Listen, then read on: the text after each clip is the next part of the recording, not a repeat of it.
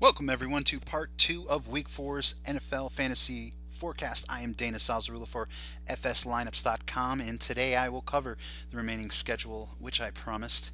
It includes our 4 o'clock Eastern Standard Time starts, Sunday night and Monday night's game. Before I get started, I just want to remind everyone that we are doing Major League Baseball still. Our members get 2 lineups a night, or our playoff package, which is $19.99. That will cover the entire playoff and World Series games. The NFL members get 6 lineups for Sunday, only main slates. These lineups are created by using lineup optimizers and stat services, along with 1 or 2 from me myself. Together, these 6 lineups are a mixed bag from different sports minds and statistical computer algorithms, all to give you the potential winning edge. No one is throwing darts at a dartboard full of players or picking them randomly out of a hat. There's lots of blood, sweat, time, and energy that go into these bad boys, hoping they win. And yes, these are the lines I play. Try and put my money where my mouth is. Enough of the marketing. Let's get into Sunday's late games. First up, the Denver Broncos visit the Tampa Bay Buccaneers. Denver opened up as a 4-point favorite, now only giving a field goal. Under/over was and is still 43. Young Bronco quarterback Simeon has them at 3-0 with a balanced air to run game. Simeon's numbers are okay. He's averaged 252 yards a game. He's got 5 touchdowns to his 3 interceptions. On the other side, Bucks quarterback Jameson Winston has 8 touchdowns and 309 yards a game, but 6 picks already, which may come into play versus a tough Denver D. Winston's favorite target is, of course, Mike Evans, who is averaging a mouth-watering 7 receptions, 100 yards, and 1 score a game. Focus on Evans has led to the emergence of Adam Humphries as the second receiver out there. He had 9 receptions for 100 yards last week. He now has 18 on the year, and his salary is still pretty decent. The Broncos' receiving duo of Thomas and Emmanuel Sanders is decent also, with Sanders coming on recently.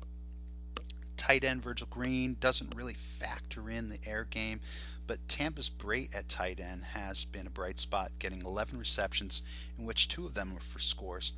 Running backs, Denver's C.J. Anderson, whom I was nervous about last week about a potential platoon with Booker, as Booker was coming on pretty strong when Anderson was flat, remained their main go-to guy, as he's been getting a 3-to-1 touch ratio to Booker. Charles Sims will be that main role once again, as Doug Martin is out another week or so. He also has been getting a 3-to-1 touch ratio, in my opinion, over backup Jacquez Rogers. Sims was solid last week. He was actually put up some top 12 running back numbers, but could have a tougher time against Denver's defense. Targets, neither quarterback do we like. Mike Evans is getting 13 targets a game on average, is always an option. Humphries is another cheaper option. Bray is okay. But there's a lot of other cheaper tight ends that are starting to emerge to choose from. On Denver's side, Anderson, Thomas, and more so Sanders look decent, as the Bucks are giving up nearly 32 points a game. So Denver has the opportunity to put up some points. Next matchup, Dallas Cowboys are at the San Francisco 49ers. This game was a pick'em, but strong Dallas money has moved them to a 2.5-point favorite. The under/over has inched up from 45, which was 44.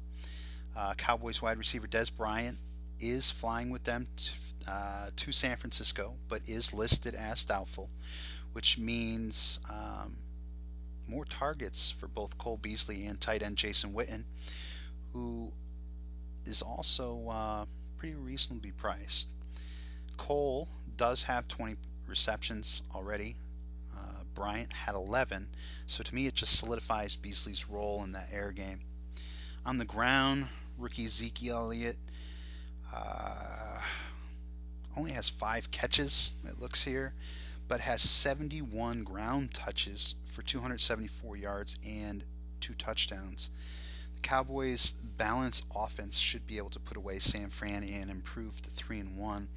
San Fran's quarterback, Gabbert, has just 177 yards a game in the air, which is poor. He's got 3 touchdowns and 3 interceptions, while Carlos Hyde is the only bright spot on the team. Hyde has seen the end zone 4 times already. He's averaging 20 carries a game for 75 yards. Not one receiver has double digits receptions, and tight end McDonald does have 2 touchdowns, but a whole 5 catches through 3 games. That's just not good.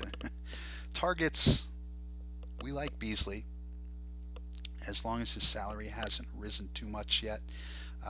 Witten is always an option. Elliott, we like along with 49ers Hyde. Dak Prescott, who we didn't mention, he's been all right, but there are plenty other better options out there on the slate for quarterback. Next, biggest game to target with an under-over of 53.5, up from 52. The New Orleans Saints are in San Diego. Phillip Rivers' Chargers are a steady 4-point favorite, where wide receiver Travis Benjamin may have the opportunity to redeem himself this weekend. Both teams only have 1 win between them. Phillip Rivers surprisingly only has 263 yards a game, but does have a respectable 5 touchdowns to no interceptions. Melvin Gordon has been a blessing, as he gives them a ground game which many haven't seen in San Diego since LaDainian Tomlinson. Gordon has 4 touchdowns already and should get at least 20 touches this game as the next back, not including the injured Danny Woodhead, only has 4 carries for 13 yards, which is Pharaoh. The Saints' D, besides a solid showing against the Giants, has been torched by Carr and the Raiders and Ryan's Falcons, which sets the stage for a pass-happy Rivers of old to possibly break out. Now, you think Benjamin as an option right away, but even he is only seeing 6 or 7 targets a game. Tight ends, Henry and Gates, have 6 catches apiece. That's a measly 2 per game average. Terrence Williams is next with 11. Gordon has 7 out of the backfield, and he's the next one after that. So when you take a step back, I don't know if Rivers has the weapons or confidence or chemistry with this receiving staff to truly take advantage of the Saints' D. Breeze is not a road guy, as we mentioned before in the past. Last year, only 9 of his 32 touchdowns have came away from home. He does lead all NFLs with 1,062 yards. That's 354 yards a game. He's got 8 touchdowns and just 1 pick. He spreads the ball nicely, as 6 guys have 10 or more receptions. Snead should be back. His toe is bothering him, along with Cooks. And Michael Thomas took advantage of Snead's departure last week with an impressive 7 receptions on 11 targets. He had 71 total yards and did get a touchdown. Now that Snead's is back, though, he probably will not get as many targets. The ground game is led by Mark Ingram. He's been light as expected, with the emphasis is strongly on that pass attack. Ingram averages 12 carries a game and has yet to run for a score. Targets this game, Breeze, even though he's on the road in San Diego, because their defense is nothing special. The talent on the New Orleans side outweighs San Diego's by far, who just haven't gelled yet. Wide receivers is a crapshoot as to who is going to get these touchdown scores. Cooks, Snead, maybe even Thomas, maybe even Feeney, which makes a challenge to focus on just 1 or 2. But even if you wanted to stack them, I think they're too pricey to stack the whole crew. Gordon will be the safest play here for San Diego. His salary has risen to now top tier level, unfortunately. Travis Benjamin has to get involved in the offense if San Diego wants to get a win here at home this week. The last 4 o'clocker has Los Angeles Rams visiting the Arizona Cardinals. The Cardinals are an 8-point favorite. The under-over has fallen from an opening 44 down to 43. Carson Palmer should be able to lead his team back to 500 ball against a less talented group at home. Carson's numbers are middle of the pack, 287 yards a game. He's got 5 touchdowns and 4 interceptions. As his main weapons is wide receiver veteran Larry Fitzgerald, who leads by far the wide receiver staff with 20 receptions, 218 yards, and 3 touchdowns. The next top receiver is actually running back David Johnson with 10. The Browns, Floyd, and even tight end Fells all have anywhere from 6 to 9 catches each. Johnson gives them a solid ground game, of course. He's got 47 carries for 217 yards and 3 touchdowns to go with 10 receptions, 169 yards in the air, and he hasn't caught a touchdown pass. The Rams, led by Casey Keenum, has been awful.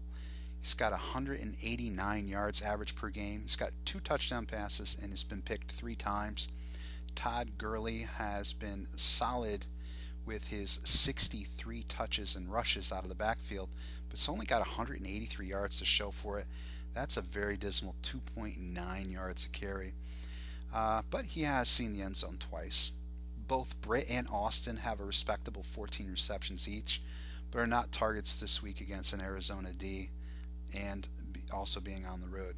So, targets this game, Johnson is a solid cash lineup guy along with Fitzgerald. Moving on to Sunday night, it's 8:30 p.m. Eastern Standard Time start. The Kansas City Chiefs square off in Pittsburgh against the Steelers. Vegas money feels the Steelers should get back on track after last week's depressing effort, as the spread has grown from 4 to 5 points, while the under-over has fallen from 48.5 to 47. Big news here is Le'Veon Bell is back. So is Jamal Charles. But we expect Charles to only get a couple of touches, as next week's bye will give him an extra week of rest to be ready to take back his role of lead back come week 6. Spencer Ware should see most of the backfield work for the Chiefs, but his numbers have dropped off since a stellar week 1 performance. Quarterback Alex Smith's averaging 262 yards a game. That's 3 touchdowns and 1 interception. His main targets are tight end Travis Kelce, who's got 17 receptions, and 15 for Jeremy Maclin. Both have a touchdown apiece. The Steelers have star Antonio Brown with 24 receptions and 305 yards. He's got 2 touchdowns, followed next by back D'Angelo Williams, who's got 14 receptions, which is where the drama in Pittsburgh begins. Steelers have now 2 talented backs. When I say talented is because they can catch the ball and they can run. They're multifaceted, which is a blessing for any team to have, a fantastic weapon.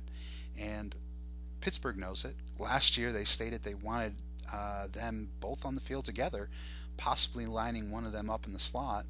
But Bell clearly outtouched Williams 125 to 14 in touches prior to his injuries. This makes it very hard to target either back until we see how the cards fall.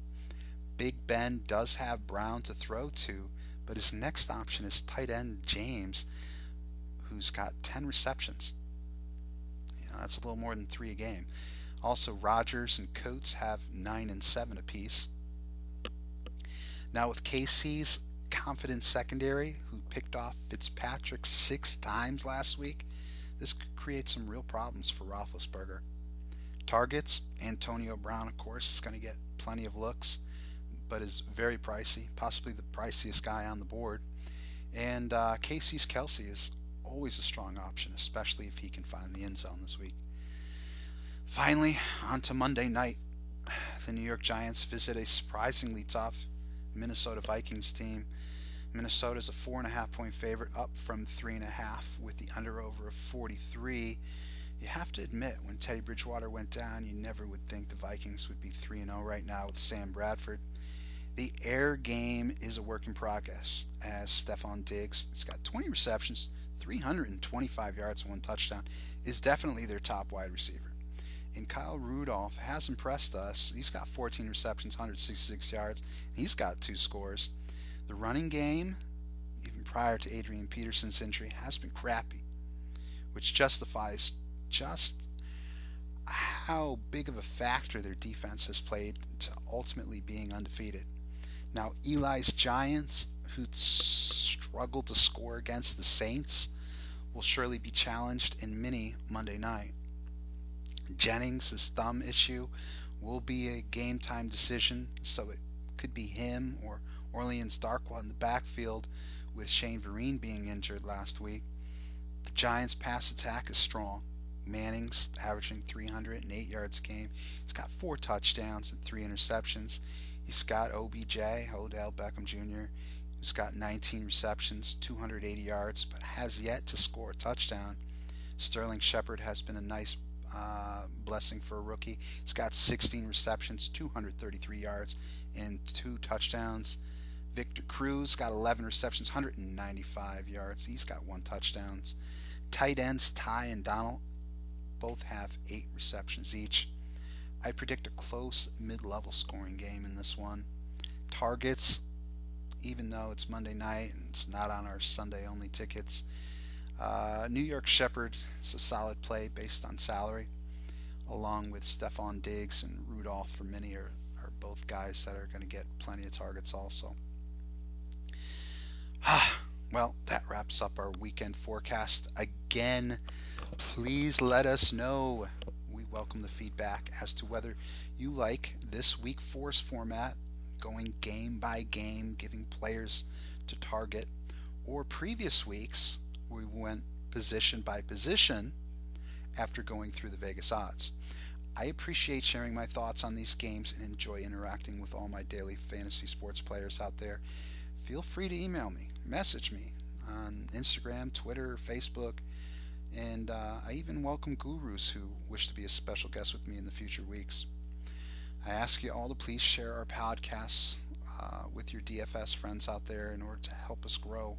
We need to grow our fan base, as we do have a goal to podcast every day during the NBA season, which we absolutely love the NBA season. Lots of fun, lots of games every night. And I actually think that basketball is the best sport for DFS.